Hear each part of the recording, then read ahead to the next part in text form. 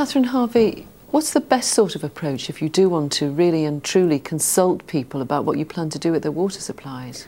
I think there probably isn't one approach that is a perfect formula. It's a matter of doing a number of things. We know from our own recent research that the issues people understand best are those that have been exposed in the general media rather than in leaflets that are included with the bill or in libraries and so on. So certainly from that point of view, we would say use the general media, but it's also a matter of making contact with the public over a prolonged period of time. It's not just something you do midweek, 1 week, and leave it at that. And I think in this case, the very great pity was that at a time of a drought, there is the necessity to get people on side, and this was the total antithesis of that. Though I guess that if you're in a time of drought, you're probably looking for a solution that you can implement pretty quickly.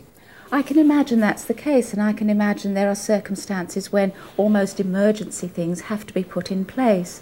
But it is a matter still of talking to the public and talking to them quickly. I mean, at times of crisis, water companies use vehicles with loud hailers. They put leaflets through every household doors, which is what they do for boil water notices and so on. But that always does seem to be associated with emergency. If you are consulting with people, then you mustn't make it look like an emergency. And of course, the information or the consultation must be thorough. Doing it with a small section of the community can be just enough to start rumours and not have everybody reasonably informed.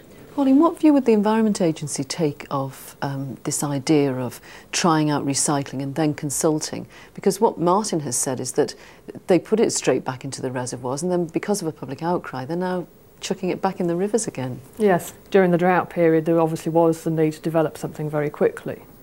So from a water resources management viewpoint, we were supportive of the measures the company needed to take in the short term. The other side that we're interested in is the impact on the environment, obviously, and from the agency's perspective, the elements that come in there are, first of all, the effects on the estuary where the discharge is being removed from, and then secondly, the effects where it's being put instead, whether that's direct to the reservoir or into the river.